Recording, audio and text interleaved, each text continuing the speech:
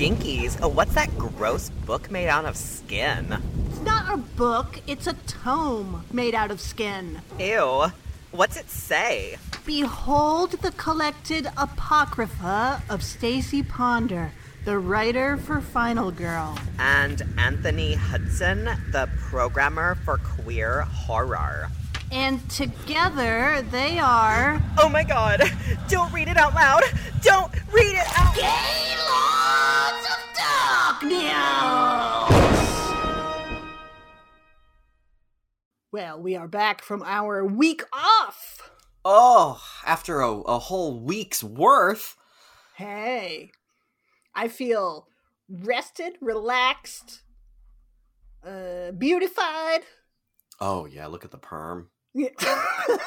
Thank you for noticing. It's stunning. Thank you. It took 6 hours.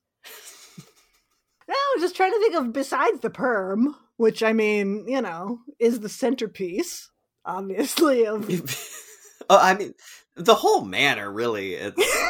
It's like there's a spotlight following you wherever you go. Like Roma Downey when she shows up at the end of Touched by an Angel and has the glow on her hair. That was the point. Yeah. That was the point of it. No, I was just trying to think if anything exciting happened while we were away. I think I saw... No. I was gonna say... Elvis? I think I saw a ghost, but it was just this old guy. But What? Well, it was just an old man. It wasn't a ghost. It's not a dead person. Wasn't dead, no. But it was disconcerting. I was out for an evening constitutional. And take a little stroll through the local cemetery. Right, because you're so goth with that perm. Because I'm goth. I've got my white face makeup on. My black rings around my eyes, my black lipstick, and my fucking perm. Yeah, platform shoes. Platform shoes, my cloak. Hood down, though, to show off the perm. Yeah, thank you. Yeah. No, but I'm strolling around. It's just, you know, a route that I walk, and I come around this bend, and there's this old guy sitting in a chair by some graves, and that was about it. And he waved at me, and then I waved at him, and I kept going. But it was very strange, because it's like, these graves are pretty old, like... So it's not like, oh, look at him visiting his dead wife or whatever. Like, unless his wife died in the fucking War of 1812 or something. Oh, right. And he wasn't in, like, one of those chairs that you bring to, like, a picnic or whatever. You know, it was like a wooden, like, dining table chair. What? Yeah. Was he really there? That's what I'm saying. Why was it? Maybe it was a ghost, because like I did another loop and he was gone. I took a picture of the chair. What? Wait, but the chair was still there? The chair was still there, which means he did not bring the chair with him. It was all very confusing. You see what I'm saying? Because cemeteries have... So you were in like the modern... There's nothing modern in this cemetery. No. There's no brutalist section. There's no like postmodern architecture. Most of it is like broken headstones and like people were born in like the 18th century in this graveyard. Yeah. It's crumbles and plagues. Yeah. And so that's already established. You are in and the antiquarian section of the cemetery. Then he's sitting in a dining chair, which don't cemeteries typically have like benches? Yeah, there's no benches in this place. Oh, okay. Are there other chairs? No. There's just this one, and it's like it was a wooden chair, like maybe from like a dining table or maybe like a school chair. Like just a sturdy wooden chair, nothing fancy, but like a legit chair. Like I said, I have the picture. I'll send you the picture. It's so weird. And he waved at you? He waved at me, yeah. Was he see-through? Not that I could tell. Did he make eye contact? I assume. He was a little far away. Okay. But he saw me and I saw him. We acknowledged each other. So if he was not of this mortal plane, there was some kind of crisscrossing going on. A moment of recognition across dimensional. Wow. That is where I went into this completely skeptical and saying that was it. You saw a man sitting. Yeah, but it's just the context is what gives. If I say I saw a man in a graveyard, you say, okay, great. But all of the context and everything makes it a little strange. I don't know. Did you look under the chair to see like the Antiques Roadshow and to see like when it was from? No, I didn't go near the chair. Are you crazy? That's probably smart. I'm surprised though, knowing you. Right, why didn't I go sit in it and wait for the next passerby and wave at them and keep the spectral chain going? You become the sentinel. That's yeah. I'm shocked that you held back. I know. Because this is Stacy Spacewalk Ponder. But imagine though if I did sit down and then someone else could have the tale to tell. Be like, maybe I saw a ghost. I don't know. I saw this person that looked like a goth, but there was also a perm. It's like a perm juggalo. Yeah. Yeah, what to make of it? She waved at me and she was speaking Korean. Yeah.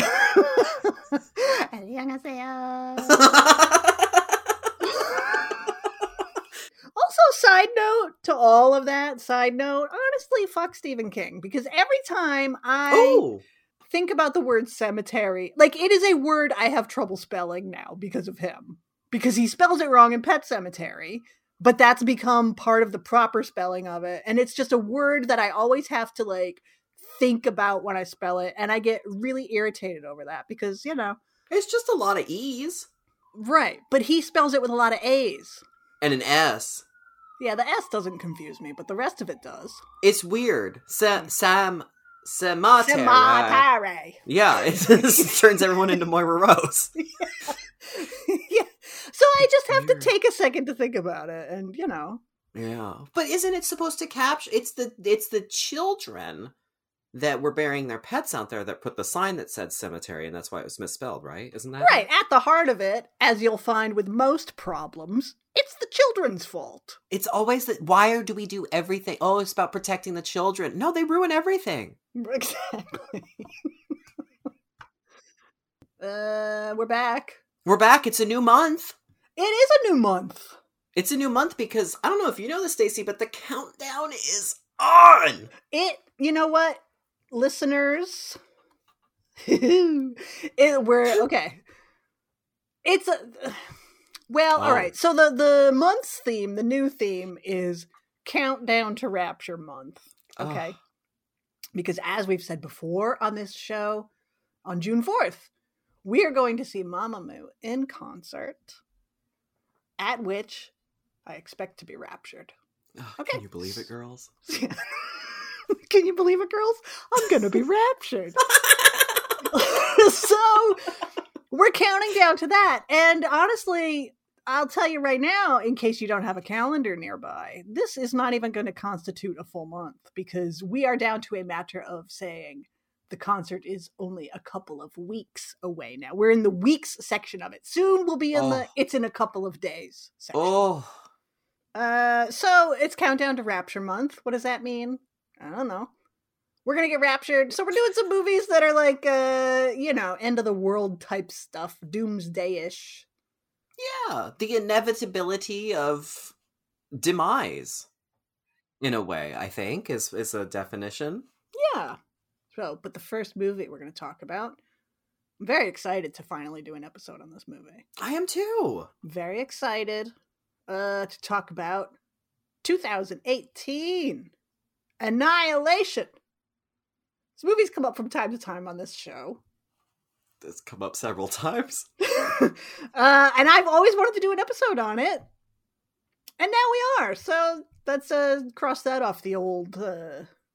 list of things I'd like to do. Done. Look at me. I'm girl boss. # goal boss. I love the goal boss. Yeah. You really could coin that and make so much money. I know. I really should. If only I had any advice to give. Well, if you had advice to give, sure, but also if you were willing to just become a charlatan, Right. That, that, how easy it could be to flip a switch and just be an influencer. Oh my God. Imagine you, like, I start actually posting to Instagram more than just like, look what I'm listening to right now. Oh God. And all of a sudden, my posts are like, they have that cursive font. And it's just like, never do later what you can do now. Hashtag gold balls or whatever. I don't know. The grammar's gone out the window. She's girl bossing it. That's right. The perm grows too strong. So I'm excited because I think I had just watched this actually not too long ago, maybe last month sometime, just for fun. Yeah, I remembered you saying that. Yeah, I watched a movie just for pleasure. Imagine that.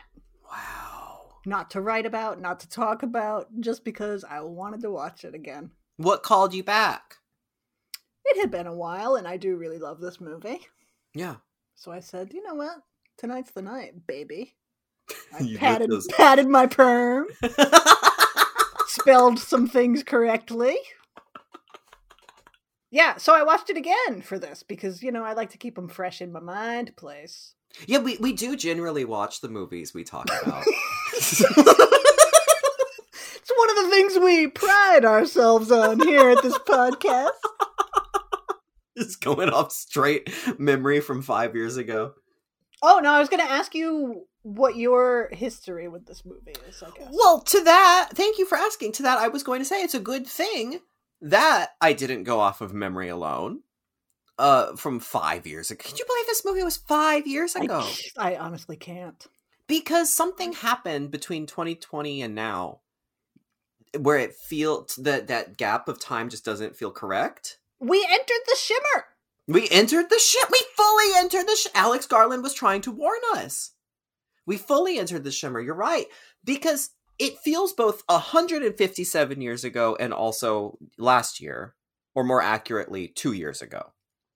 Because in my mind, 2018 was 2 years ago. However, that is not the case. We entered the shimmer. When I first saw this movie, I liked a lot of things about it. I love Natalie Portman. I always love Natalie Portman. Me too. Is there anyone that doesn't love Natalie Portman? Jerks. I don't understand how someone couldn't love Natalie Portman. I watch her and I think she is both an incredible actor and she's like a real life doctor. Like who went to Harvard. Like I just saw a trailer for this documentary about a women's professional soccer team, and I was like, is this fiction? Why is Natalie Portman in the thumbnail? It's because she's part owner of a women's soccer team in Los Angeles. Yeah. Well, see, I just feel like Natalie Portman is a real one. Like, she's weird, she's cool, she's really funny on SNL, she can rap, she's Padme Amidala, she's a doctor, she's so fucking cool, and she's Nina Sayers and a great actor. Like, love Natalie Portman. So that was my general thing, was I loved Natalie Portman. I wanted to love the movie more than I did. I think I was left, the first time I saw it, I think I had a weird reaction. Watching it this time, I was like, what didn't I love about this? But I think it was a balance, like, sort of, I wanted it to be more horror, I think, than it was. Perhaps was one thing, and also I think there was a part of me that just wasn't willing to go to a science fiction place of, and perhaps because I have now experienced life in the shimmer, and I'm much more open to these stories, similar to how previously I had talked about, movies pre-2016 or well, movies change and your receptiveness to stories sometimes shifts with your life and with life events. And now I'm like, give me a story all about depression and grief and change, which I don't think I was open to then. But now I've been through a whole lot of that. And so I think I'm vibing with it. I loved it this time. Oh, good. Yeah, I was very into this movie. I love that. I have lots of questions still. Sure. I think it's a cold film. I think it's very cold. Oh! And fully. It's scientific. Yeah, and I think that is definitely a positive, but I also think it can make it difficult to connect to this movie, to the characters in this movie, emotionally. And sometimes I think if that's what part of you is looking for as a viewer, I think that will be a negative. I think you're right. I think that was definitely a huge part of it. I think me, you know, and then I come in and I'm like bringing in my like, oh, I read about feminism in college and now I'm a hyper feminist. And so me in 2018 watching it, then I'm like, oh, is this all happening because she had an affair? And that's what we think women. So there's like that part of me that might have also brought that in with the coldness and how I read it. Versus just a couple years of difference, 5 years, and I'm like, you know, much more life is fluid and awful and strange and everything changes and just prepare. Countdown to rapture, baby.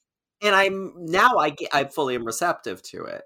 But there's that. I have questions about I think in general I have questions about just Alex Garland, thinking about his filmography as a whole, and I don't know that there's anything like I have problems with him. I just have questions about some of his choices. And like his subject matter that he usually goes with, because I think, was this his directorial debut? No, Ex Machina was. Ex Machina was before this. I loved Ex Machina. But Ex Machina, Annihilation, and Men all have like kind of some through lines through them. And I'm so curious I just want to sit down and know more from this guy. But anyway, so that's all of my prologue. Loved it this time. Yeah, I saw this in the theater when it came out. And what an experience. I don't know, like this movie benefits so much from a theatrical setting, I think. Yeah. Especially the sound and the music and all of that in a theatrical setting is so much more. And so just like seeing it that first time, I walked out and I was like, I'm gonna have to chew on that because I'm not entirely sure what to make of everything right now, having walked out of the theater, but I do know that I loved it. Because I think there's a lot to this movie, and it's not, you can't always just like, when a movie ends and the credits are still rolling and the lights come up, you can't always just turn to the person next to you and know everything about the movie. Like, you gotta let them sit for a while. And you know? No, yeah, there's so much functioning in this movie, and it's extremely rich, both visually and thematically.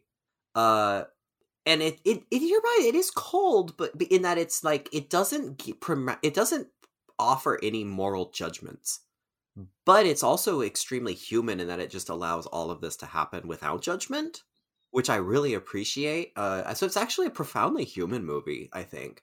And this is something that's interesting about the movie too, is that what you were speaking to about seeing it in the theater, which I also saw it in the theater, and I do remember like the effects being incredible and the sound also incredible. Like particularly when we get to well, you know, what's the section where the sound is really effective? The bear, the horrifying bear, which is I thought really cute this time, but with a scary skull face, but like that is really, really great in a theater. But I was shocked going back and reading about it that this movie, I forgot this was one of the earliest victims of the simultaneous theatrical digital distribution release model. Yeah. Which has now taken over the industry, and it's shifted so much in the favor of digital release. Yeah, I think like overseas, it was only ever available on Netflix. It never got a theatrical distribution outside of the US. I remember this movie being incredibly popular. I forgot it was a flop. Yeah, it's a big flop. I think it's one of those movies that like the studio also doesn't know what to do with. Yeah, I read there were issues with production, and the producer wasn't happy with the movie, and a financer underneath Scott Rudin, and then Scott Rudin stood up for it, but then they had to negotiate that deal to make up for it. They're like, oh, well, okay, well, we don't like this, but since we're mad, we'll just put it on Netflix or something. It was weird. But it was interesting to see, like, to go back and read about that now and think, like, oh, this is kind of one of the key moments where we really began to start stabbing filmmakers in the back and betraying the actual movie making and distribution process as part of the movie making process, which now we've seen come full circle in the 5 years since this movie was released. So that's a depressing little factoid. I don't know. I never could have anticipated a day when, like, movie theaters would be teetering on the brink of extinction. Do you know what I mean? Like, maybe a theater here and there would close, but never like chains, whole cloth. An entire chain? Never. I never thought I would see the majority of audiences say, I'm just going to stay home. You know, like opening night, whatever. Like our TVs are bigger, our sound systems are better. Everything is so expensive. Why not just stay home and watch it? Oh, yeah. I just saw a statistic. This was in the performing arts world, but I mean, kind of similar. It was 46% of people who identify as arts patrons would rather stay home on a Saturday night. Wow. Yeah. What do you do with that when you're in an industry that's dependent on getting people to seats to experience the thing in person? And I mean, unfortunately with film, well, something that is great about film and why I think I've always said this about film, why I'm so drawn to it as a medium and a medium to talk about, and as an art making option, I guess. Like it's so not democratized, but it can exist in so many places. It's so accessible. So the accessibility of getting it on streaming and stuff, I guess, is good for accessibility purposes, but at the same time it does a disservice to like the entire movie making model and to actors and to payment. I mean, we're seeing this with the Writers Guild and with streaming, and it's just nuts that it's reached this point. And now that people are literally like, some ding dongs are literally like, AIs are gonna be making the movie soon, and I just I haven't dabbled, I haven't used the chat bots and all of this, so I don't really know much about it, but I just feel like, why is it all of a sudden everywhere? Like, how did that flashpoint already happen and the scales have already tipped where it's like it went from, it feels like an Instagram filter, like, look at me, I can make myself look like a Renaissance painting or what the fuck ever, and Mass Effect. Yeah. And then all of a sudden it feels like the AIs are coming for your jobs. No, because the Donald Trump NFTs, which were cool. Let's be real. They were. I mean, if I would like, whatever. Yeah, I was gonna say, like, is that the kind of NFT I would make of myself? Probably. Right. You know, like, listen, folks, I'm not a Trumper. Even we made whatever. So I just support all the Trumper housewives, but I don't support Trump. You all know this about me. Anyway, it's stupid. It's not cool. It's stupid. It's so stupid, but that's how cool those images were. They were that stupid. So, but like, that's where we were. And wasn't that like, that was this, I feel like that was this year. Maybe it was late last summer. Yeah. That was really recent. And like what you're saying, we made the jump from that a couple months ago to now, like, studios are like, we're not going to hire or pay writers because a computer can just make a Trump image. Like, how? Yeah, and some people are a little too excited about it and are like, look at this. This fake movie trailer was made entirely by an AI. You'd never know it. And it's like, yeah, until you look at it. And everybody has 3 mouths and 8 fingers and like... But like, how does everybody have all of this, all these tools already? And like what is happening all of a sudden? It's weird. We sat inside for 3 years. That's true. Yeah, that's true. And everything awful happened. This Shimmer's really knocking us on our asses. This Shimmer's knocking us out. So, Annihilation. It was all about that. This movie was warning us. Yeah, it was totally warning us. It is based on a book. Of course, this is an adaptation of To the Lighthouse by Virginia Woolf. My favorite. I mean, this is all about depression. Right? It could be based on To the Lighthouse. You don't know. It really could be. It really could be. That's a great book. Oh, yeah. That and The Waves. Oh, yeah. I love Virginia Woolf. She knew what she was doing. She knew what she was doing. God, she was great. Yeah. She was a little racist. God, she was such a great writer, though.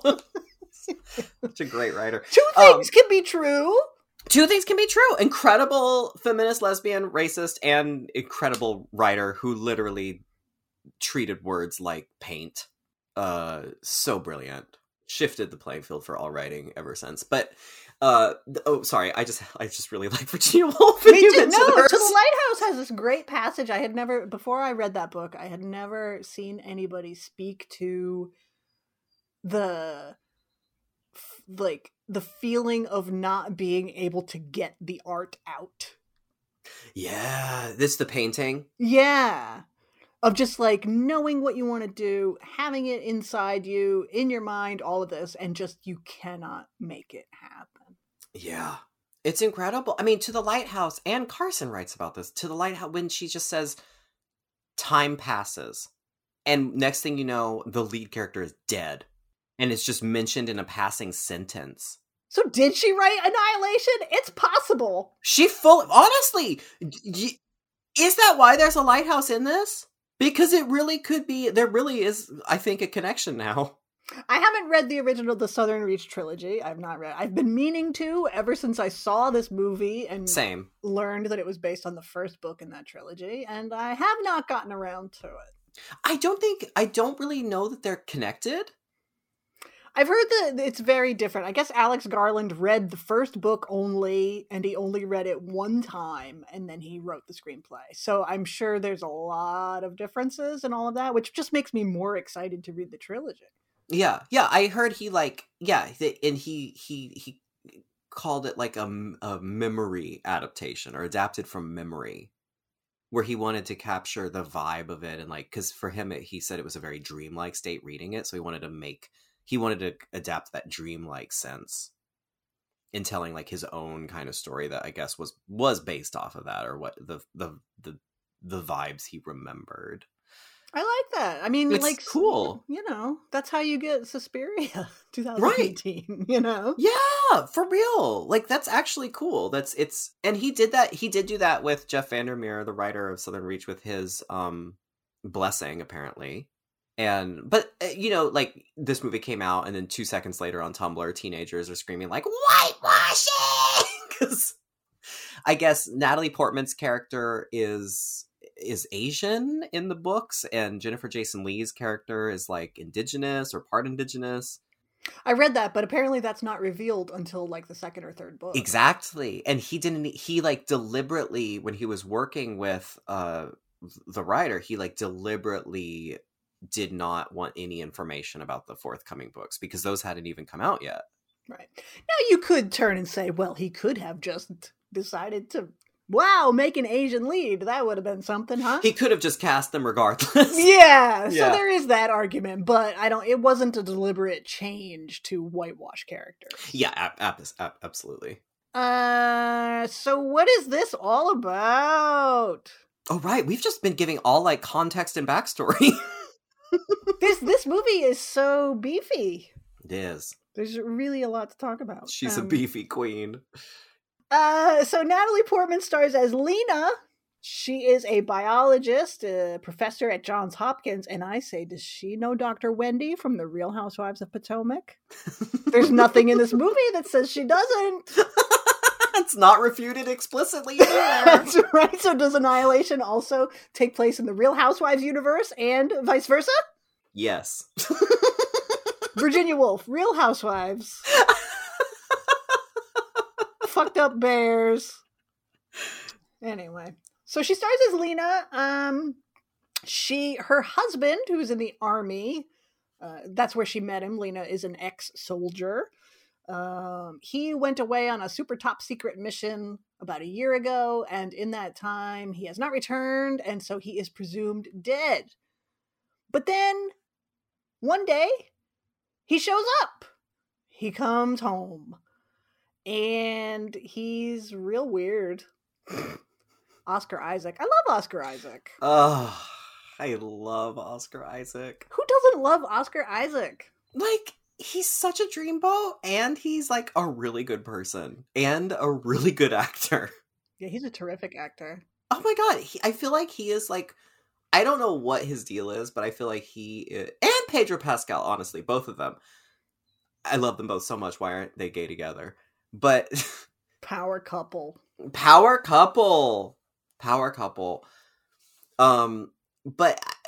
there's something so like effortless about his acting, but also just so naturally charismatic, but it doesn't seem like any of it goes to his head. That's just my read of Oscar Isaac. That makes sense. Similar to Natalie Portman, actually. And yet I'm not sold on their chemistry completely. I was during the cute scene, the rest of the time I had, but then I felt like that was potentially the point. Part of the point, yeah, it's part of the point. Because they have a fracture, but we don't know that until later. Right. So he comes back and he's real kind of hollow-eyed, just not, even though you don't know him at that point, something is not right. And she picks up on there being something not right. And the next thing you know, he's bleeding out. Organ failure, all of this. They're in the ambulance. The ambulance gets pulled over by spooks. Oh, it's very stressful. Yeah. Natalie Portman is given an injection and she awakens at Area X, Ooh. Which is some kind of military base installation. Jennifer Jason Leigh is there, and once again, I ask myself, is she a good actress? You've been sounding this alarm for a while now with me.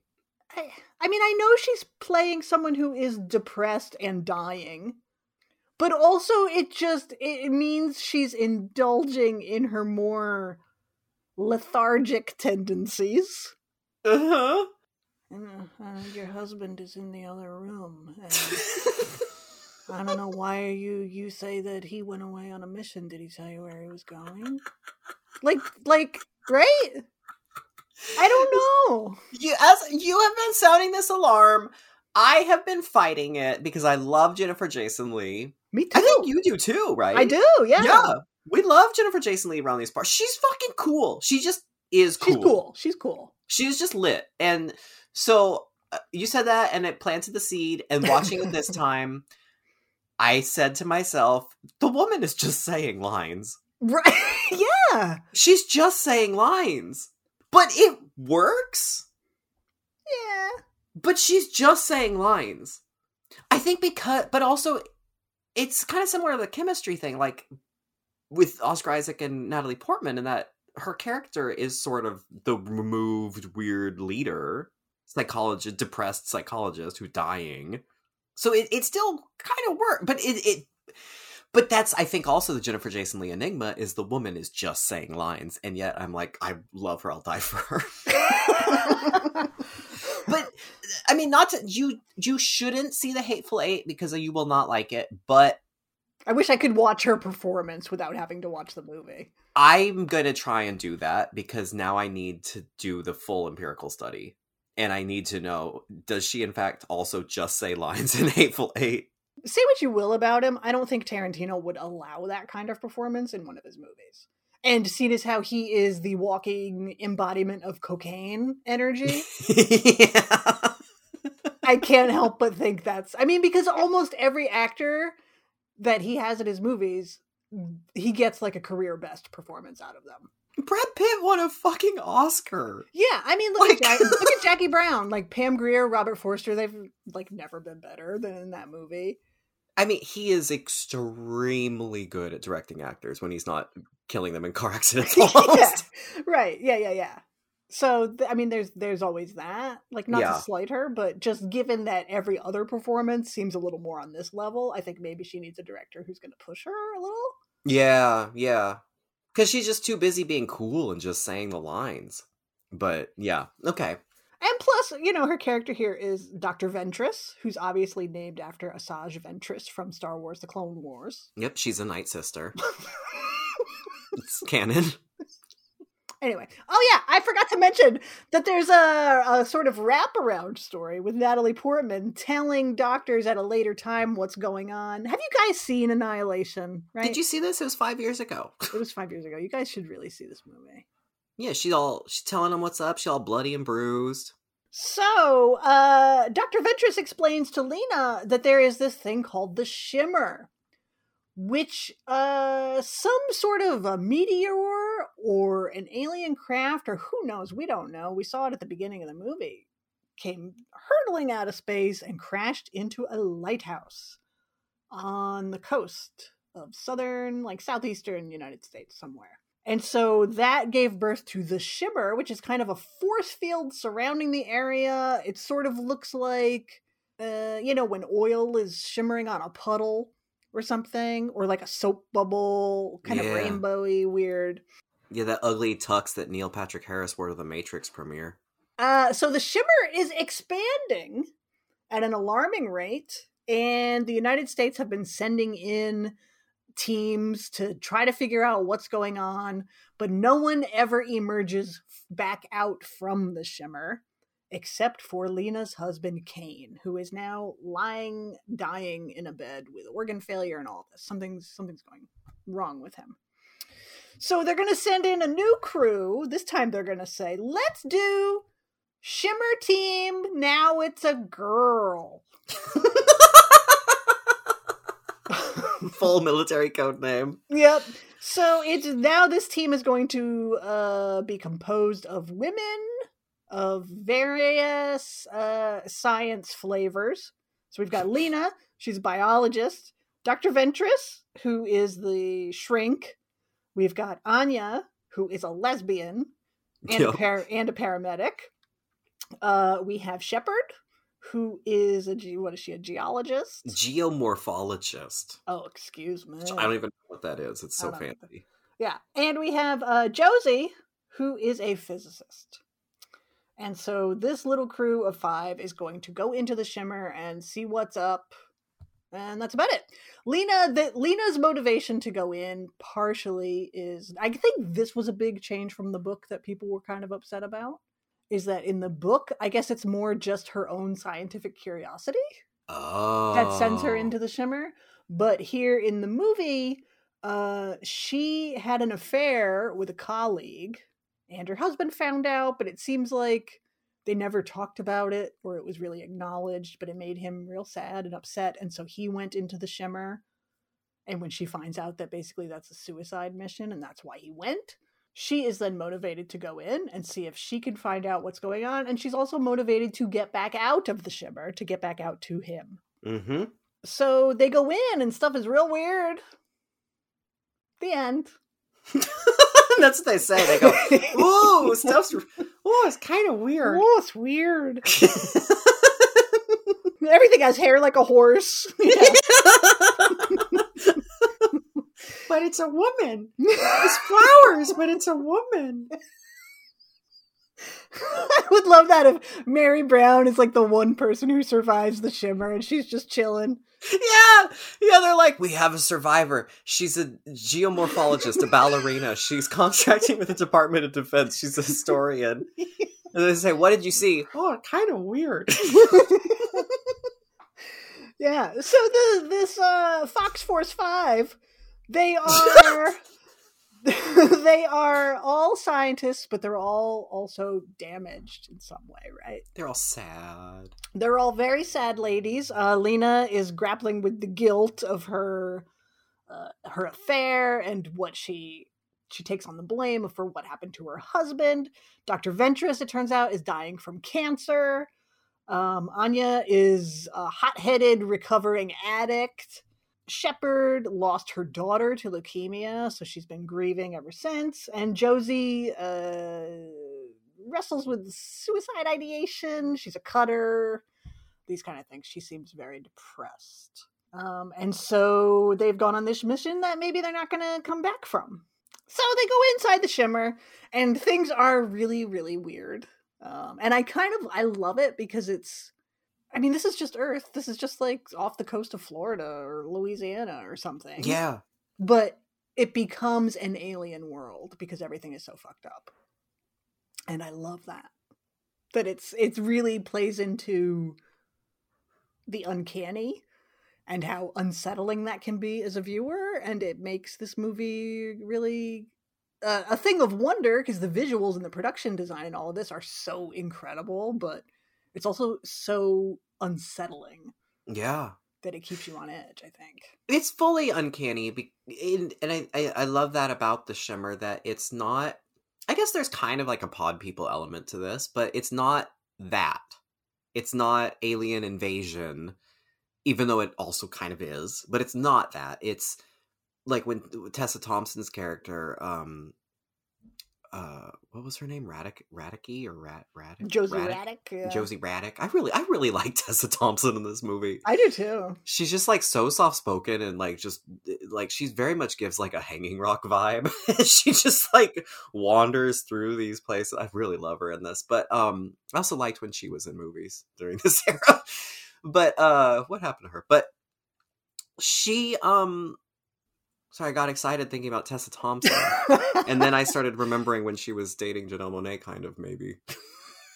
And how that ended so fast. Where was I going with this? But Tessa Thompson points out, like she points out that the shimmer is what it's doing, because it's Fractal City, right? This is just fractals out of control. But it's refracting everything within the shimmer.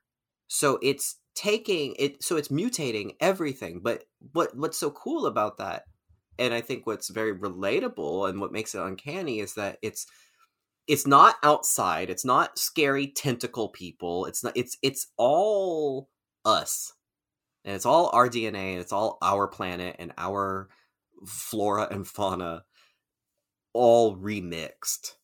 Everything is mutated, and just like the horror of what happens when a flower looks different. Like it's kind of cool. When your foundation crumbles away, right? Even just like looking at a flower, something that simple, when it's different, you can even have a little bit of that experience. It's always interesting when you go somewhere new. Like if your country is large enough geographically and you go to the other side of it, or you go to another country, and just when the flora and fauna is different, and it's like, well, these are all birds, but these aren't the birds that I know. Yeah. Or to make it incredibly petty and mundane and small, when they change the label on one of your time-honored products. That happened when I moved from the East Coast to the West Coast. That has never been more pronounced, is going from one coast to the other, is that the logos were exactly the same, the fonts were exactly the same, the packaging was the same, but the names were different. Best Foods versus Hellman's. Exactly, like Edie's versus Breyer's ice cream or something like that. Like it's the same thing, but the name is different, and you feel like you're in a fucking David Lynch movie all of a sudden, or something. Yeah, why is everything east of the Mississippi the shimmer? What changed? What happened? West of the Mississippi is the shimmer. Oh, really? Yeah. We were here first, okay? Yeah, Best Coast, all right. Sorry, we're in the same room, in the same building, in the same mansion. You don't realize how large our manor is, listeners, okay? It's vast. Very prosperous podcasters. Yeah. So everything is really weird. Plants will be, like, things that are supposed to be scientifically impossible are happening. You have plants that are like several different species of flower are growing on the same vine, this kind of thing. And it's all fucked up. They eventually come across a half-sunken sort of fishing shack. Shack? Hut! And Tessa Thompson is attacked by a fucking alligator that's got some shark teeth. It's so cute. I felt so bad for it. Did you? I thought it was when Natalie Portman like switches into army woman mode and she gets down on one knee and she like sucks in her cheeks and she just stares right at it and just like, whew! I was like, I am not like a simp for army gals, but maybe now I am. Yeah, you had to go pour yourself an iced tea and go sit on the porch. My perm was all wilted, you know. Woo, she straightened it right out. No, it's funny because I'm watching the movie. I'm like, you're telling me she was in the army for 7 years? And then she cuts to that and then, like, the immediate regression. It was hot. This is great. It was really great. It was a great character moment, too. Because also fully. She has not revealed to the... Like, Dr. Ventress knows, but the other people in Fox Force 5 do not know that Kane was her husband, that the man who came out of the shimmer was her husband. Yep. She doesn't reveal anything about herself, and I think that's also... She's a really interesting character, because we don't... I've seen this movie several times now, and she's a really difficult character to get a handle on. Mm-hmm. We see facets of her life, but we really don't know her at all, which is surprising for the lead character. Like, we know she feels guilty and kind of hates herself, and that's part of the point of this movie. And that's why she goes into the Shimmer. But otherwise, it's like, and it also, when you remember that there is the wraparound thing and everything that we're seeing play out is the story that she is telling the scientists. Yeah. And ultimately, she's something of an unreliable narrator. Yep. We've seen her withhold information from the other women in the crew. We've seen her withhold information from her husband. We've seen the way she can turn things on and off with the colleague that she was having the affair with. Mm-hmm. So who knows how much of what she's saying is the truth, even. That's fascinating. And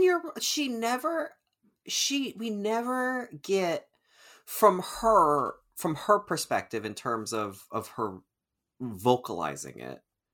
We're never told anything about her interiority. Mm-mm. At any moment, are we?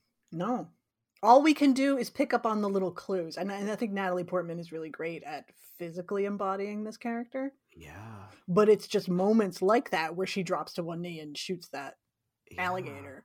Or when she's waking up from a dream or something like that. Like, those are the only kind of moments that we get that are at all windows into who she is as a person. And everything else is pretty much just all purely visual or gestural in how we're afforded information about her. The affair, we just it's similar to the relationship with Oscar Isaac. We see her and Oscar Isaac in love, laughing, tickles on the bed. We're just seeing that. We're seeing flashbacks. Cut. We see the revelation of the affair, but we just see the affair happening. Then when the conversation is happening with her and the other professor that she fooled around with, like, we see he's the one getting emotional and trying to appeal to her, and she just says, "This is over, get out." Yeah. But we don't know, like, how are these things affecting her? Like, he says, "Oh, you don't hate me, you hate yourself." And she's like, "I hate both of us, get out." Yeah. She doesn't reveal anything about herself to the other women. They have to pull it out of her. Even the psychiatrist, like, anytime she has a talk with her, like, all we see from her basically is concern for her husband. Yeah. And not in a, like, cloying way, because also part of the flashback where they're in bed together is, like, he says something that could be romantic. Like, he won't tell her where he's going, but he says, "Oh, we'll be in the same hemisphere, so when you look up, we'll both be looking at the same stars," or whatever. And she's like, "Oh, like, please, corny. You think that, like, I just pine for you while you're gone?" Yeah, just garden. And so now it's like, was she being really guarded with him? Or, like, all she's, like, the man she's having the affair with says, like, he can't tell you anything about his life and you can't talk to him about yours. So there's some, like, a hint that there's some kind of, like, intellectual difference, or just like, things they talk about, all of this. So she's dissatisfied in that capacity. Yeah. But I think that's maybe part of the reason why people might have a bit of a negative reaction to this is the lead character and she's completely unknowable. Uh-huh. I think it's really interesting. That is. Well, but also what's really cool is that creates such a challenge for an actor to embody, because then it purely becomes all her interior psychology that she is embodying on camera. Like, but also that's all with, there's no conversation with the audience. Like, that she has to do all of that work on her own silently. And Natalie Portman, and probably, through conversations with Alex Garland or whatever, has to make decisions down to micro expressions. Like, what is she going to give away with the furrowing of a brow or a facial expression here or there? Yeah. Yeah, I mean, it's like when they find the video camera, the first video camera, and they see the recording of Oscar Isaac and the previous troop, and they're slicing that guy open, and he has the intestines that are just spinning around. It's so gross and weird. But, like, when she sees him, there's a moment of recognition when she sees that I think Jennifer Jason Leigh, if not some of the other women, catch on to with her. But otherwise, she really tries to keep herself very guarded in what she offers.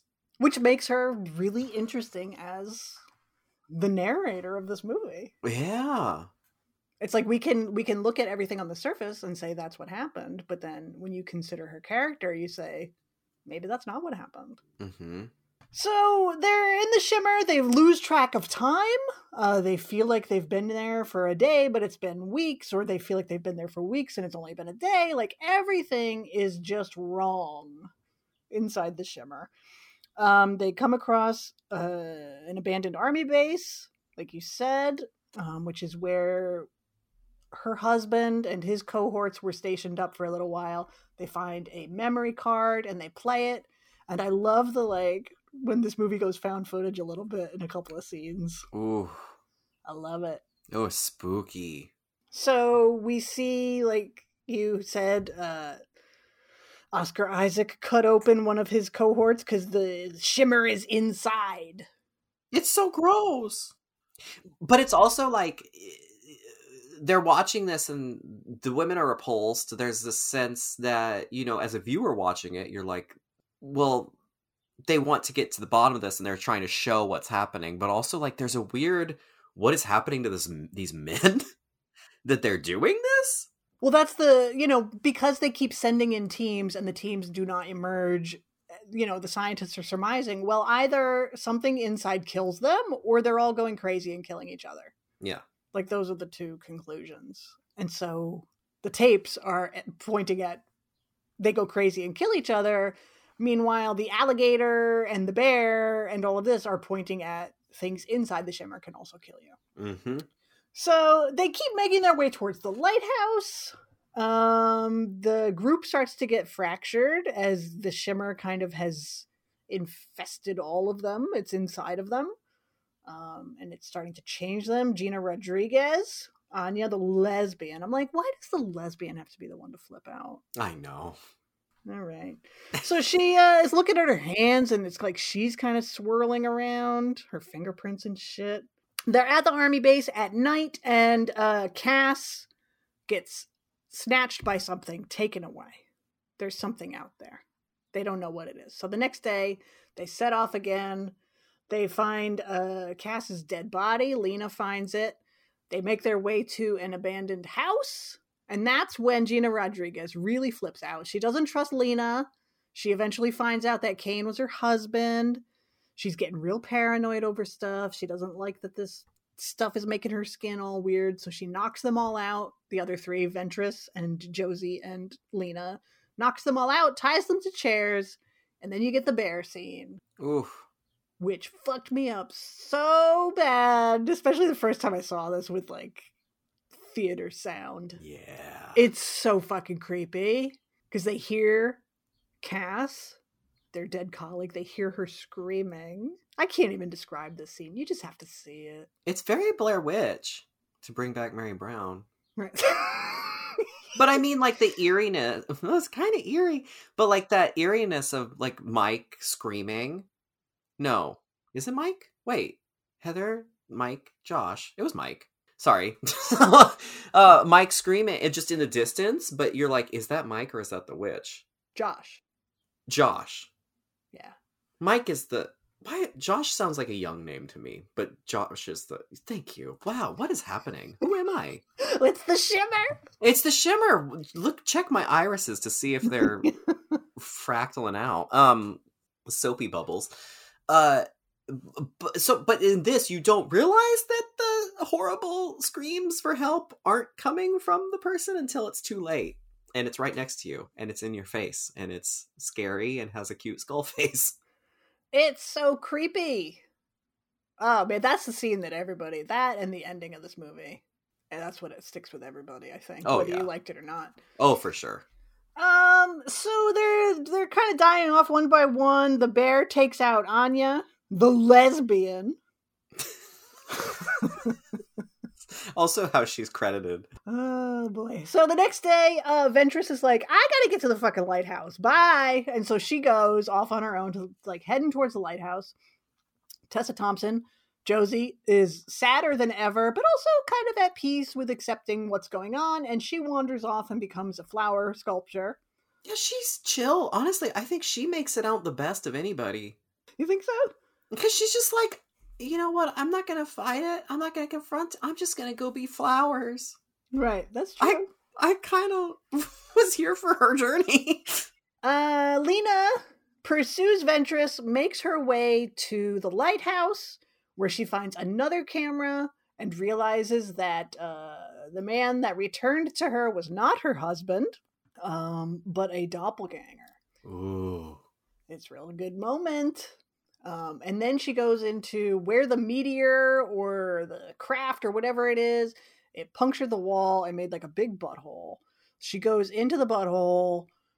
Dr. Ventress is in there at the end of her rope. Yeah, in the xenomorph basement. Yeah.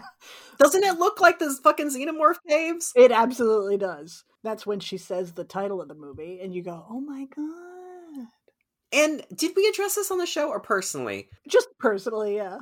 For years and many times in the life of this show, once again, the Michelle Yeoh effect happens, where I thought Jennifer Jason Leigh screams, "Annihilation!" and then explodes. But as you informed me when you rewatched it like a couple months ago, she just says, "Annihilation."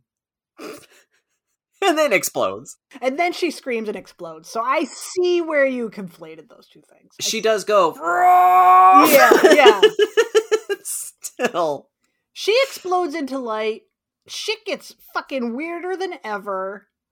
The alien, I don't even know how to describe it. Like, when Jennifer Jason Leigh explodes into light, it makes this thing like sucks a droplet of blood out of Natalie Portman's face, and then it creates a doppelganger of Natalie Portman. But it's kind of formless for a long time. It's almost like a shadow. And the whole sequence is just so cool. The music, if you want to call it music, is fucking lit. And they're engaged in this, it's not a dance battle. I kind of wish it was. A mime off? A mime off. Eventually, Lena gives the alien form, her doppelganger, a grenade. It explodes. Everything goes up in flames. Lena reemerges from the shimmer, tells us her tale. Oscar Isaac is healed. They embrace at the end. She says, "Are you Kane?" He says, "I don't think so." He says, "Are you Lena?" And she does not answer. Their eyes do weird things. The end of the movie. Soap bubble, soap bubble. There is so much. I mean, we've been talking about this for so long, and there's just so much to talk about. So this is just going to be a 12-hour episode. Fine with it. Did she blow herself up? Here's the thing. This is what I think. I think on the surface of things, I think she's telling us the truth. She blew up the alien. Mm-hmm. I think this is the real Lena that has emerged. However, the question, "Are you Lena?" is much deeper than just the surface, like, are you you or are you the doppelganger? Right. Because it's speaking to, if you look at everything that this movie is speaking to, depression, grief, self-destruction, like they talk about in the movie. Self-destruction, huge. Basically, this movie, I think, is really talking about losing yourself. Whether you lose yourself to grief, like Cass does, you lose yourself to addiction, like Anya does, or depression, like Josie. Lena loses herself to self-hate and guilt. Dr. Ventress loses herself to sickness. Mm-hmm. When you lose yourself and you no longer recognize yourself, the person that you were, you might come out the other side of an episode or something. You might be a recovering addict, or maybe a really bad spell of depression passes by. But are you the same person? Right. And I don't think you can be. I think you can be a different person, for better or for worse, but I don't think you can ever actually just be the same. If you battle cancer and come out and you survive, you're not the same person going in. And I think that's something that people really wrestle with, especially when you end up marked in physical ways. Mm-hmm. Like, you know, women fighting breast cancer and they have to get a mastectomy. Oh, yeah. And they lose their sense of self. Yeah. Or is grandma with dementia, is that still grandma? Right. Even beyond physicality, just like grief. Because we are, you know, ourselves extend into our communities and our friends and our family. And so, like, to lose like a partner or something, or, you know, that is in a sense also a loss of self. Like that's something that Cassie speaks to when she says, she's talking about losing her daughter to leukemia, and she says, in a way, there's two bereavements: my beautiful girl and the person I once was. Yeah, I think that's Exactly that. That's such a truism. Is that there are some things that happen throughout life that just change you. Yeah. You know? Well, and if this movie also I mean, Natalie Portman's character is a biologist. We keep seeing images of cells dividing. And, you know, there's also like the John Carpenter butterfly chair stoner component to that, where it's like your cells also reformulate every 7 years. So, like, we are physically, biologically, actually different organisms. And is it scary to recognize that? You know, this might be really out there. And yeah, I'm going to talk about a video game. But there's this amazing sequence in Wolfenstein. Which one? The New Order, whatever the first one. The first reboot? Yeah. Right. Where a character is watching another character sleep. And he wakes up and he's like, "What are you doing watching me sleep?" And she's pondering over the idea of, like, when you wake up, are you the same person you were as when you went to sleep? Because your brain has to kind of reconstitute who you are. Because when you're asleep, your consciousness disappears. Yeah, you're kind of dead. You're kind of dead while you're asleep. And so your brain just kind of puts you back together when you wake up. And so are there minute changes in all of us day to day? Are you the exact same person that you were before you went to sleep last night? And so I think that's, you know, just another thing that this movie is talking about. Yeah. Is just like, what makes you you? Yeah. So is she the same? It doesn't really matter, in a way. Because she's changed. It's in her now. Regardless. So even if she is still the same Lena that was born however many years ago and went into the Shimmers, she's not the same person at all. She's been irrevocably changed by this. Mm-hmm.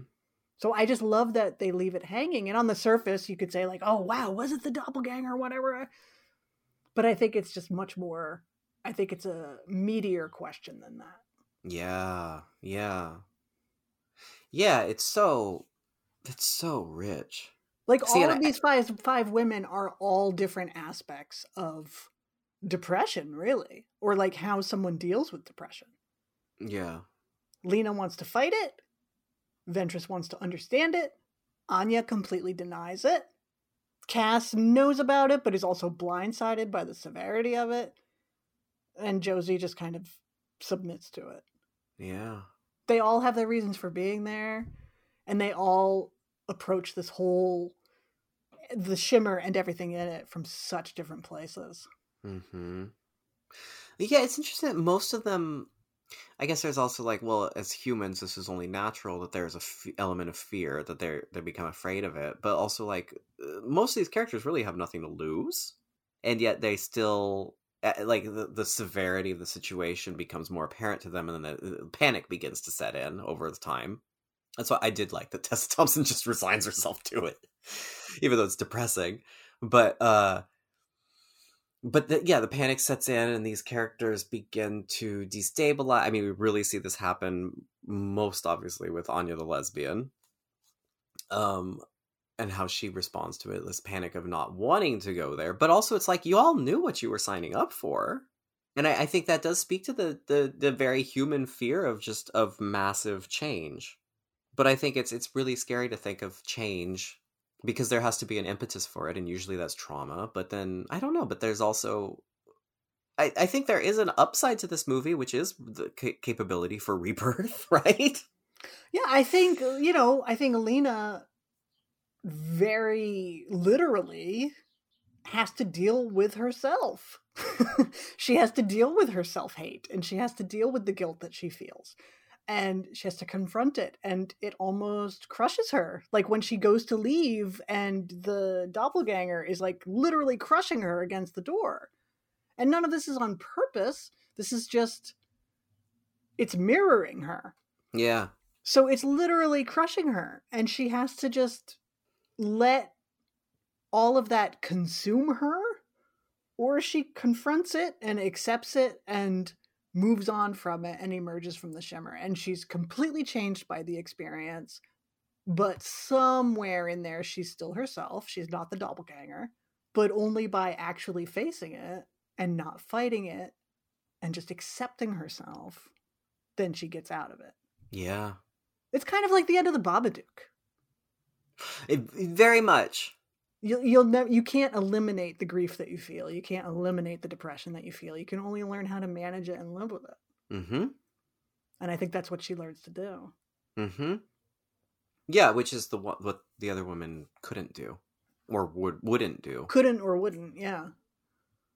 Because like Anya, like, yeah, you knew what you were going to get, but when you go in and everything you thought you knew, like all the laws of physics or nature, the laws of nature are completely turned on their head. She just kind of cracks, you know? Mm-hmm. And I mean, I think there's a line that you could argue that the movie is just completely also about death and the inevitability of death. Mm-hmm. Fully. When they're asking her about the alien, and she, it wasn't destroying, it was changing and making something new. Yeah. I mean, that's what they say death does, right? It's like, oh, energy can't be destroyed. Yeah, well, yeah, death itself is an act of rebirth in a way. So, and I mean, the women, it's all ways to confront the idea of our own mortality. Mm-hmm. Ventress, like, wants to learn about it. Like, as someone who is actively dying, she wants to learn about it and see what it's all about. Yeah, she says, I want to learn about it. Too much energy, Anthony. Oh, sorry. I should have been more Teresa in my delivery. Yeah. I want to learn about it. Yeah, there you go. Yeah. Lena wants to fight it. Can't fight it. Yeah. What a movie. Why does Kane... So Kane, I think really... not like it's all glorious husband, and that he didn't do anything wrong, but it seems like he really does love her. He tells her, I do love you, before he leaves. And then we see the second videotape. Would you ever watch a videotape in front of on a camera that you found in front of a dead body, pointed at a dead body? I would, but I would squint. That's the thing, is I'm like maybe the first time when they find just the memory card, like you don't know that there's going to be cutting open of the intestine. There's not going to be. You don't know there's going to be a gutting. But when you see a video camera pointed at a immolated corpse, right? You're going to see the immolation. Yeah. I would be ready to close my eyes and my ears. Yeah. So you would do the squint method again with the fear water. Total squint method on the eyes, fingers poised over the ear holes. You've grown 3 hands to accommodate this. Yeah, okay. So she finds that video, she watches it where he self-immolates and, or with some cool grenade. Phosphorus grenade. A phosphorus grenade. It's very cool, very bright, and just seems peaceful in a way. Not too messy, just bright. And he tells the doppelganger, who it was revealed the doppelganger was the one filming it, a fully formed doppelganger of himself, just like there was with Natalie Portman. He tells him to go find Lena. And the guy says, like, okay, I think. And melts himself, explodes himself. So was he depressed post this thing with Lena? And he had no reason to go on, but he thought maybe this doppelganger could be a better version of himself for her? Or like, what? Why does he send the doppelganger out to find her? Question I have. I mean, yes, it also gets the movie rolling. Right, yeah. At its base level, there's that. But but why would he do it? Yeah, while still self-immolating. Maybe the clone doesn't have the sad memories. Right. Because it's a fresh version of him. So maybe he still doesn't want her to be sad. Maybe he doesn't realize how different it will be with the new him. Plus, he's not in his right frame of mind. He's been in Crazy Town for like a year. Yeah, maybe just to maybe he thinks it'll be a happy life. Yeah. And then at the end, I think it's also very juicy that he hugs her at the end. He goes in and hugs her. And now there's an implication that now they are going to start over together. And maybe have oil slick soap bubble babies to permanently transform humanity, perhaps. Yeah, there's something I think real sinister in the ending. Oh, fully. I mean, the shots of those irises. I mean, they keep saying throughout it, in the wraparound story, they ask Lena, what did it want? And she's like, I don't think it wanted anything. The aliens' motivations are as unknowable as hers, really. Mm-hmm. But maybe it does want something. Maybe. Just because you didn't figure it out in the lighthouse doesn't mean it doesn't. Maybe it just has the will to survive and to propagate. There are definite shades of The Thing in this movie at times. When they find the video where Kane cuts open the other guy, they find the guy's body, and it's like The Thing, but in Midsummer drag.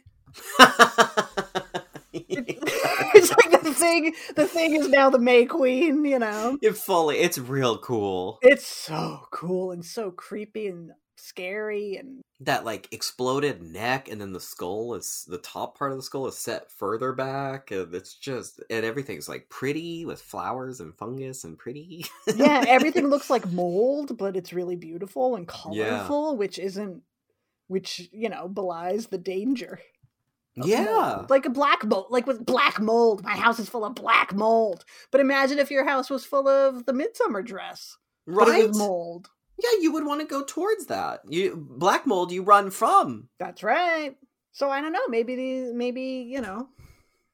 the aliens do want to just continue to exist. Who knows? I like that it's so open. It's an open ending. But a satisfying ending, I think. Yeah. Yeah, it's all potential from here. Mm-hmm. I don't know. I just really love it. I think it's a super rich movie. Yeah, I agree. I really, really vibed with it this time. I'm really grateful I got to have the rewatch, and I am glad I got to see this in the theater. It's very sad to know that it was a flop, to relearn that it was a flop. I also was excited to learn the thing that it turned into, the big Jennifer Jason Leigh turned into that weird blob. Yeah. That's called a mandelbulb. Oh. It's a 3-dimensional fractal. Oh. And now they're my new favorite creature because they're really weird and gross. So I also learned that. Cool. Yeah. Yeah, I liked Annihilation. I like it a lot. It's a downer. I think not a lot of... maybe that's not true. Horror movies do frequently address losing your sense of self, but it's usually Repulsion, the film Repulsion, where it's just I'm going crazy, I'm nuts, my walls are cracking, I'm murdering people. Yeah, it's either I'm going crazy or I'm a werewolf or something like that. But I think this movie deals with it in a very kind of grounded, sort of human way that is much more terrifying, because thinking about losing yourself, whether it's what if my brain goes and Yeah. Well, and that, God bless sci-fi. I love science fiction so much. Nerd! I love. I'll never get over. I've told you this before. I don't know if the listeners know, but I will never get over. I was lucky enough to have an amazing English professor in college who brought Ursula K. Le Guin to our class. Also, the same year, she also brought Catherine Dunn to our class. Wow. Got to hang out and meet these amazing legends while they were still alive. But there was a critical theorist in the school that came, and she was like, now what's up with all the spaceships? Why are there spaceships? And Ursula K. Le Guin just goes, everything, she essentially said it's all drag. She's like, these are all trappings to make it science fiction. She's like, none of that means anything. These are all just ways of telling human stories about what we're going through. And this theorist could not. She started arguing with Ursula K. Le Guin. Oh my gosh. And it was like, but know that there's a spaceship, because she was really obsessed with tech. And I just love that she did not understand like the core value of science fiction, which is that you're making our world, you're making this thought experiment and making everything we know strange to tell something that we already know or that we don't know how to articulate. And so just as a sci-fi film, I love this too, that it explores these themes, and it dives into grief, it dives into death, depression, change. But it's never like, boo! You know, there's never any people sitting around crying and talking about it. It does it in a way that also it makes you think about it and try to find parallels, and I like that. Yeah, there are the tiny moments of it. Like, we don't get Ventress having her big end of life monologue about, whatever this means to her that she's actively dying. Or just like when Cass talks about her daughter, it's a small moment, but is really profound in its realness. And we see it, with Natalie Portman's expression. Like, we see how big that moment is. But it doesn't devolve into monologues and crying, which is really surprising because they're all women, so you'd think they'd all be crying all the time or talking about shoes, but I mean, they were in there for months, right? So you'd think on the 28th day, right, something would go even more wacky. But no, I just admire that, because I don't know, every other thing that has to do with grief, it's like Midsummer is woo, I love Midsummer, but it's just this was a very different way to talk about it that I really appreciated. It's ironic, I suppose, that they are talking about some of the biggest issues that face every single one of us as human beings. Yeah. But without proselytizing on any of it. Like, I think you said it earlier, that this movie doesn't pass any judgments. It doesn't pass, like, for these 5 women, like, if you want to say this movie is about death, or, the way these 5 women each approach it differently, I mean, you could make the argument that, like, the lesbian is really obnoxious and the closest you get to, like, the bad guy. But, I mean, she's also under a lot of pressure, okay? She's under a lot of pressure. She does get real aggro and does that for 3 minutes. This turns into "We're the bad guy, really?" the movie. Yeah. But it's fine. Yeah. Yeah. But it doesn't say this is the right way to think about these things. And I appreciate that. It just kind of lays it all out there and lets us all think about it and approach it how we choose to. Yes. But it also does remind me just how terrifying the idea of losing yourself is. Yeah. And I suppose there's something just like ego about that, but I just that's mean, like, fully the terror. That's fully the terror. It's all entirely rooted in ego. But the idea of like losing faculties or any of that, I think is just so scares me. Yeah. Yeah, because it's how you experience the world. Right. It's all. That's why we're afraid of change. Yeah, it's how I exist, Yeah, it's our it's nothing except only our entire understanding of our all existence and our consciousness. So it's fully natural. But like Octavia Butler wrote, God is change. Change is the only given. So buckle up. Well, yeah. It wasn't destroying, it was changing and making something new. So I recognize this is a super-sode. However, I have more questions. Yeah. No, please. Alex Garland. Right. I really like him, I think. I really like all of his movies. I haven't seen The Beach. I haven't seen Men, so... Okay, so my question was going to be tied into Men, because I need you to see that. I do need to see it. I really like Men a lot. A lot of people didn't like it because it's very, like, elusive, but I didn't think so. But it's... So there's a thing... The one thing I can speak to is I'm curious about Alex Garland for two reasons. One, why is he obsessed with women? I don't know why I'm like distrustful, because I'm obsessed with women, but also I'm like big fag and like, you know, very feminist oriented. There's different ways of being obsessed with women. It's true. You know, I think it's like obsessed with women, ...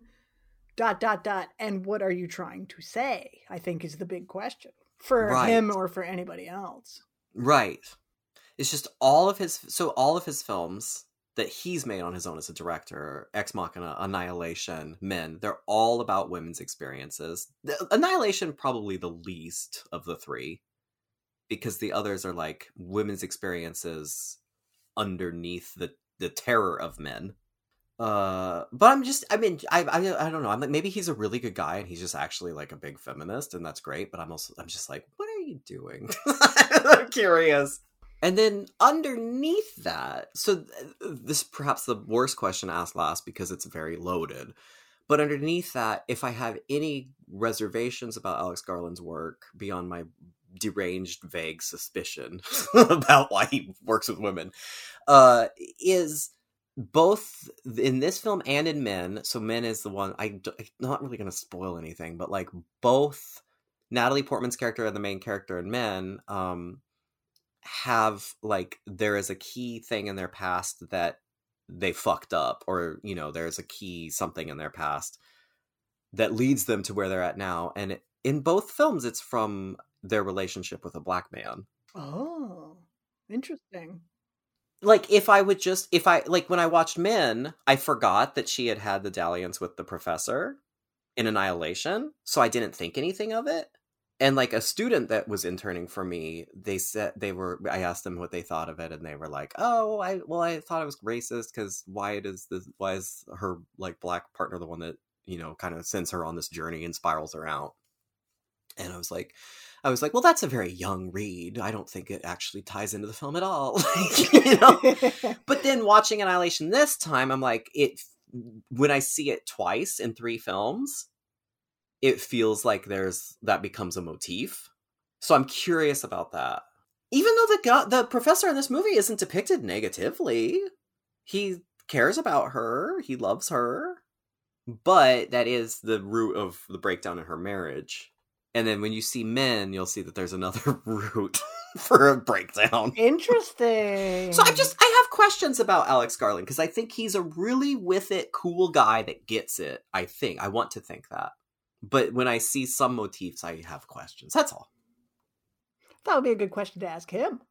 It would, but I thought you could tell me. Oh!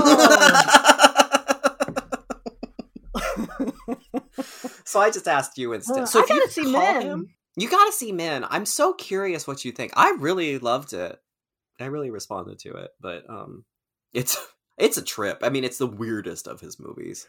It's one of those things where it's like, once you say this movie is colorblind casting, you say, well, why couldn't her husband have been a black man and she cheats with Oscar Isaac?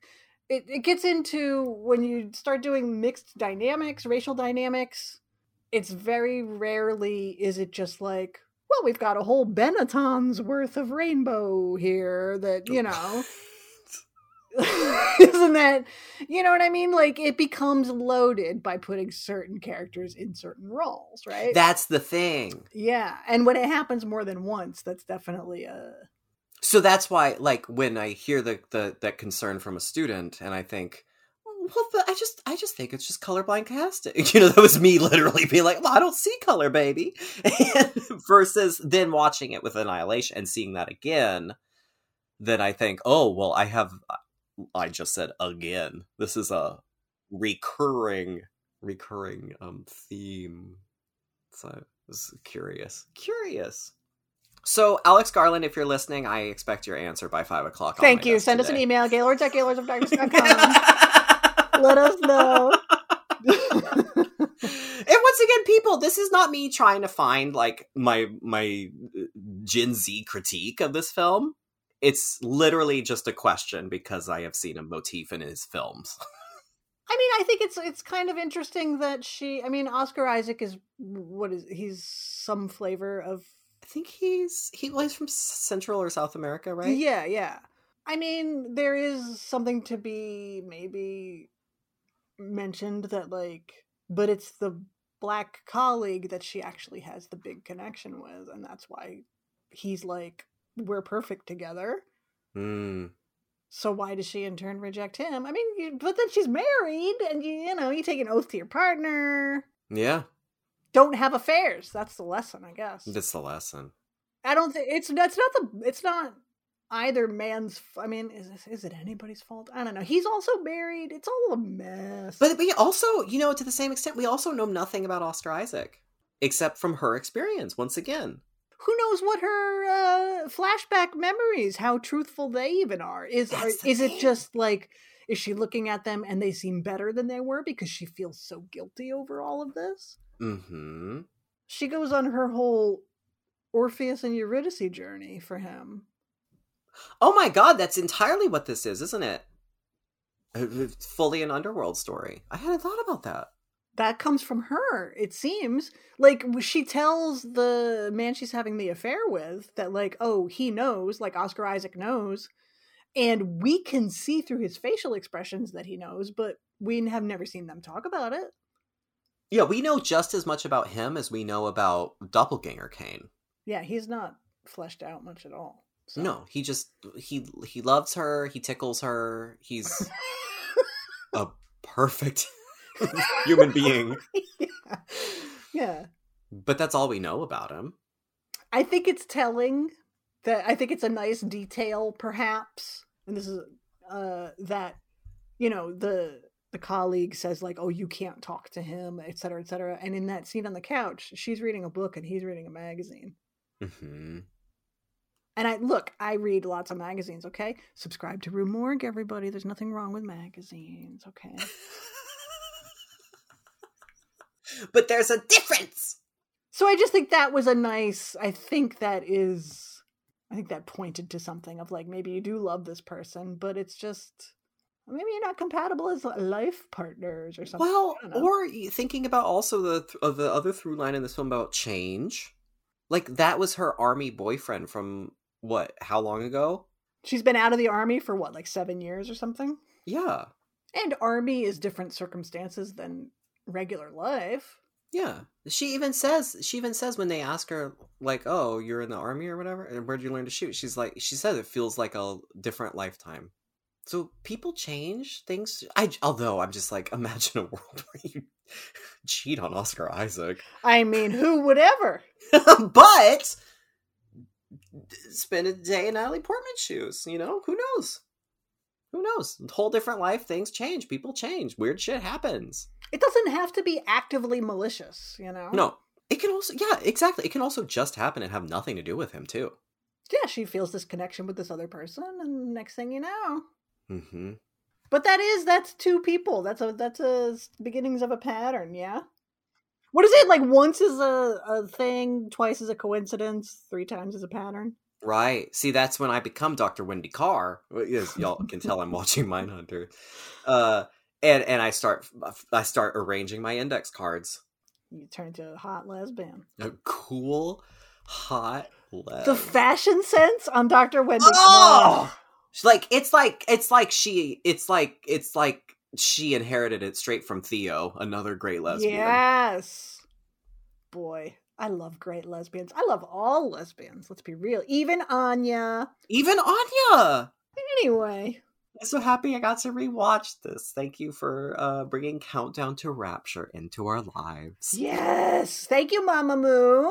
Oh, thank you, Mama Moo. Please. We'll pay tribute and tithe to you well, we've already paid tithe. We'll pay physical tribute very soon. Stacy, with all of that said, are you ready to ascend to the top of the Great Value Pyramid? No. Oh? Something different around these parts? Change? In light of these flowers growing out of all my holes. Oh, no, I don't. Oh! My perm is too tight. My perm is too tight. Sorry. I meant... Anyway. Listen, we are open to change. To change. For our French listeners. Yeah, that's... Celine Dion herself. Yeah. Here at Staley Gaylord's Manor. And I had an epiphany. Yesterday, just a matter of fact. And I said, what if we changed up the last segment of the show? What if it just wasn't the chopping block until, I'm ready to actually cut my head off? What if it wasn't Great Value Pyramid until I'm ready to be entombed in a pyramid? What if we changed it up? And who knows what we'll do week to week? Maybe it's whatever we feel like. Maybe it is the chopping block. Maybe it is Great Value Pyramid. Maybe it's something else entirely. I presented this to Anthony. I said, listen, I'm just saying. And Anthony said, ... I was texting. Yeah. And then I said, that sounds great. Well, it's funny too, because this is very Gaylord's Us, where we even said when we were creating the Great Value Pyramid and troubleshooting how that would work and figuring out the structure and all of that, we even said we just change it. We don't always have to do this. And then we proceeded to fall into the pattern of doing the exact same thing every episode again. Listen, it is a moment in one's life when you realize you have the ability to stop or start doing something. Period. The feeling of liberation and potential of activating one's agency. Amazing! Sometimes I think we forget here at Gaylords that we can do whatever we want on this show. Yeah. You hear that? It's not a threat, listeners. Don't worry. But I mean, the show can be whatever we want it to be.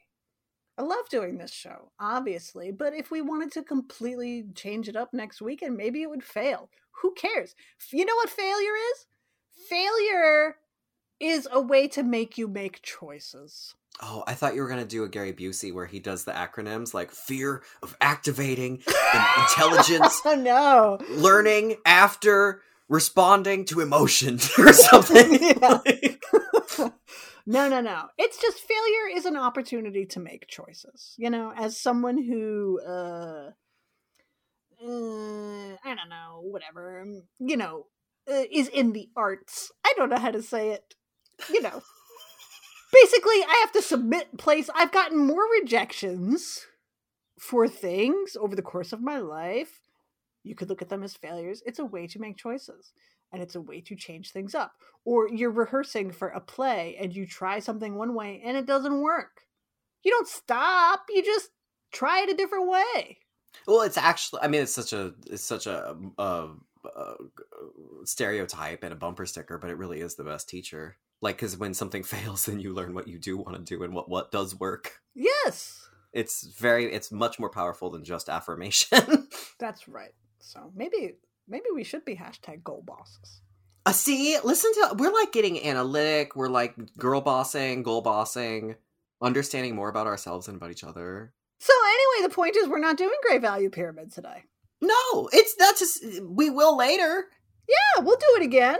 But no, today, because I was like, well, maybe I have a question for Stacy. And that question is, we do need a theme song, though, for a question with a little jingle anytime we do a question day. Ask a question, and maybe I'll give you an answer. Okay, so when you edit, just harvest that, send it to me, and then I'll put piano to it.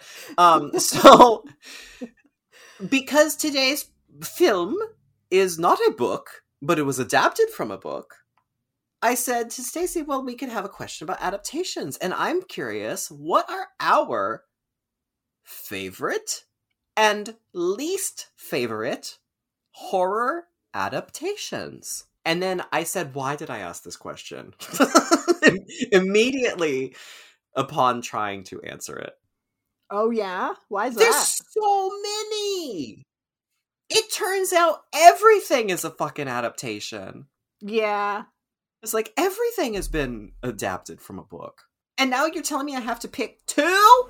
Oh, 2? No. So I didn't pick 2. No. It's also, there's different... I mean, there's like... what is a good adaptation? What is a bad adaptation? What are the ones that change the source material? I'm thinking specifically of something like The Shining. That's the quandary at the root of this, is then, okay, so then we have to get into semantics.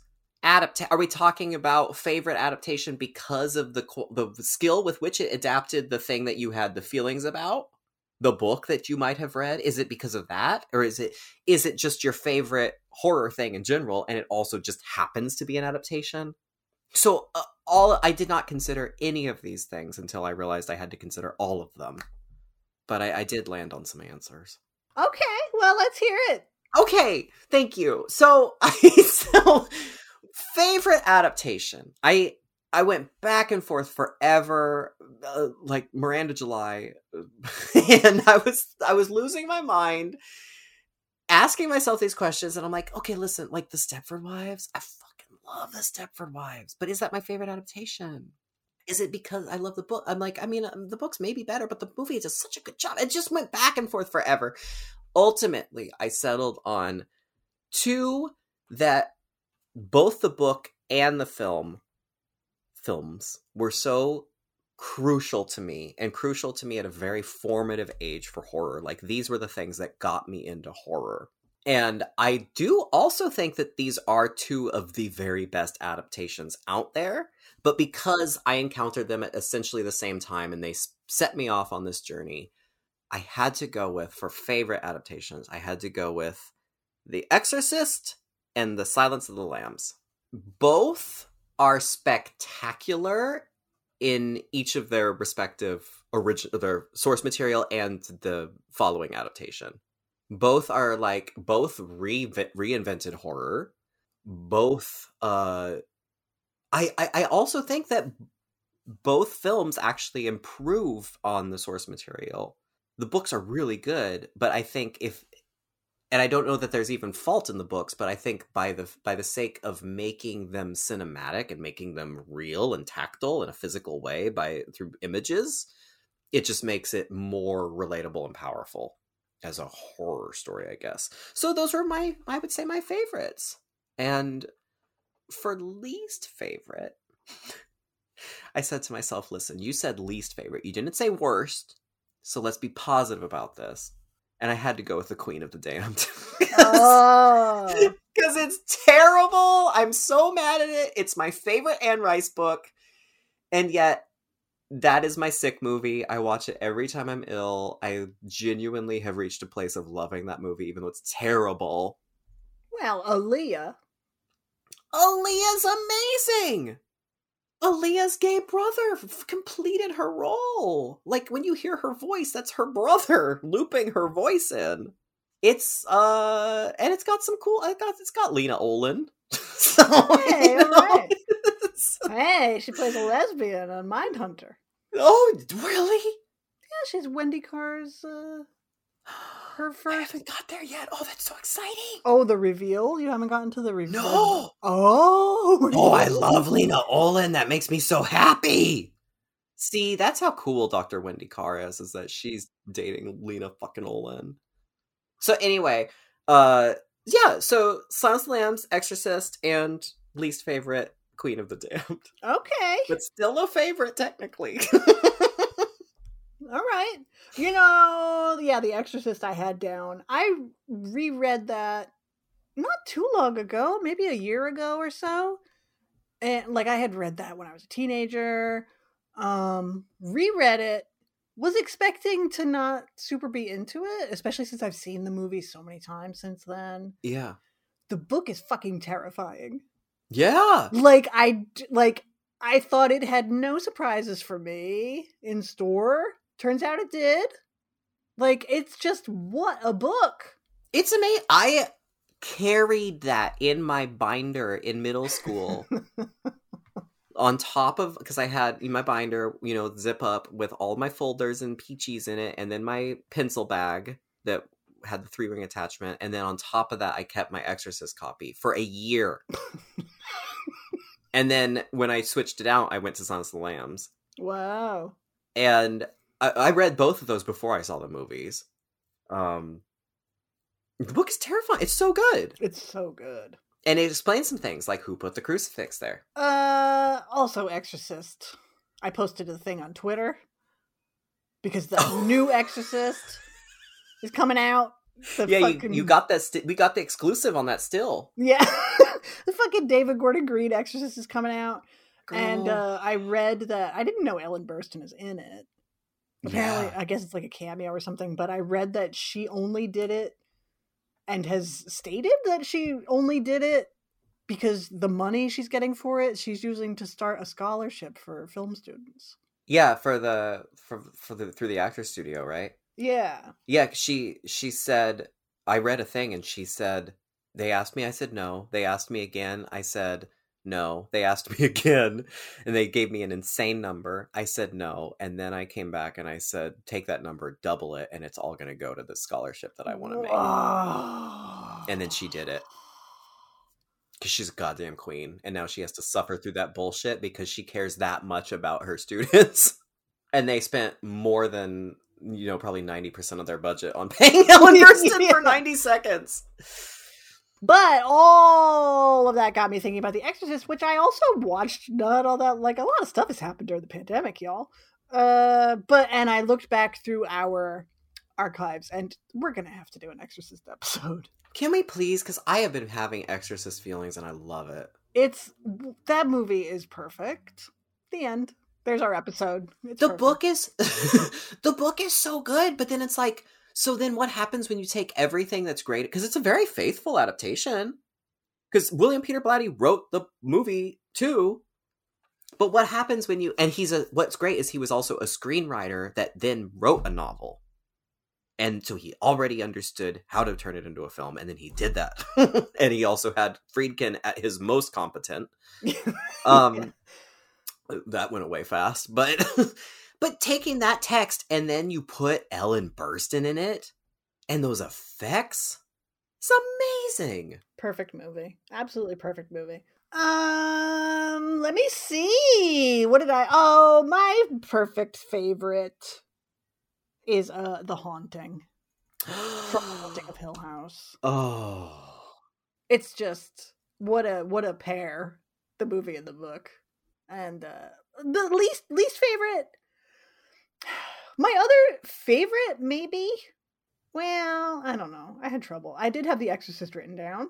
I had questions about The Shining. Mm-hmm. Because it's a bad adaptation, but boy, do I love it. I like it more than the book myself. I know, blaspheme. Listen, the book doesn't have Shelley Duvall. Right, exactly.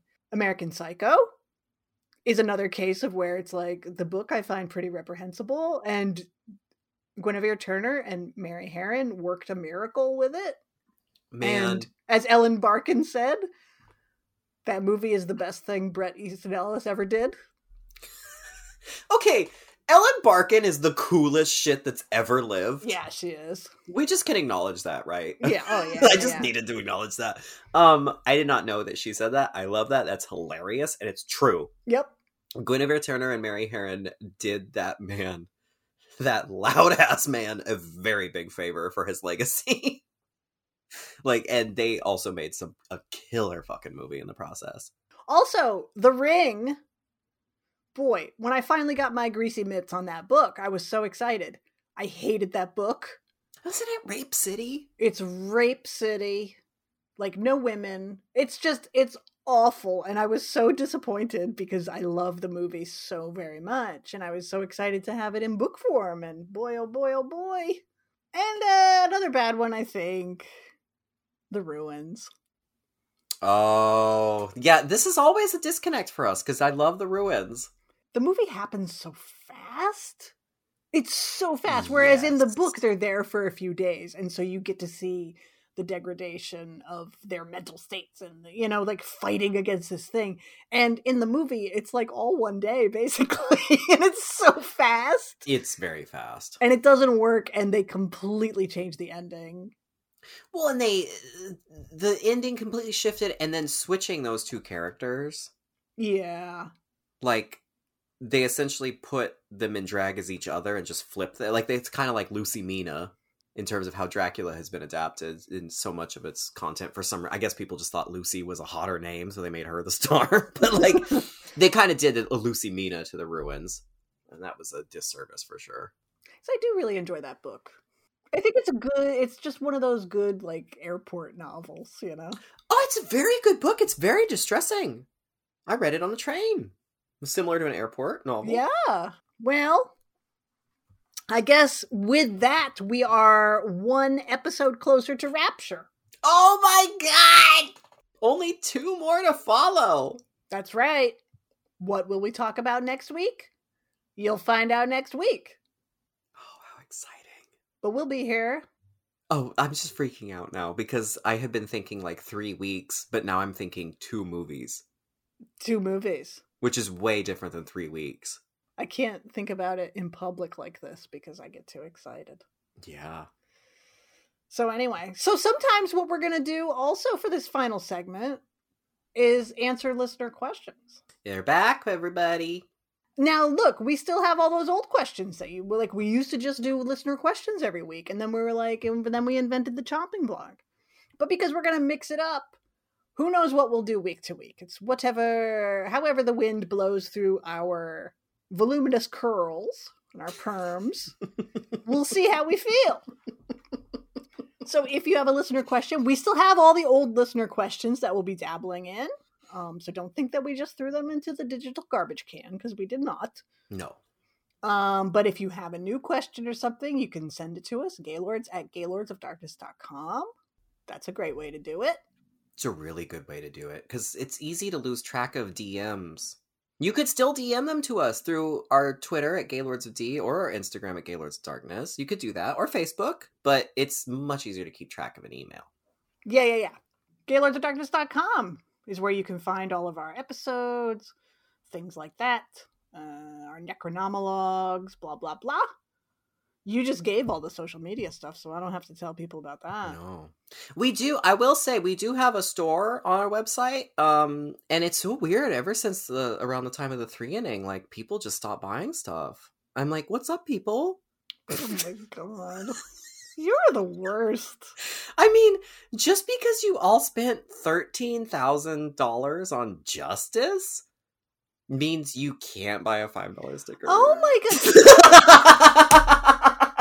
I am so embarrassed right now. I am embarrassed that you would say that. Hot? That you yes, hot face? My cheeks are bright red, I am sure. I'm embarrassed. Don't pay any attention to Anthony. Disgusting. Whatever. I'm going into the shimmer. Goodbye.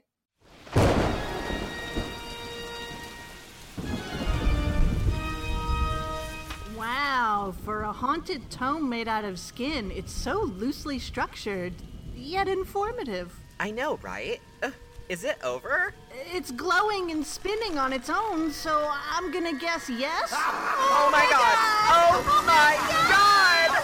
Tune in next time for more Gaylords of Darkness!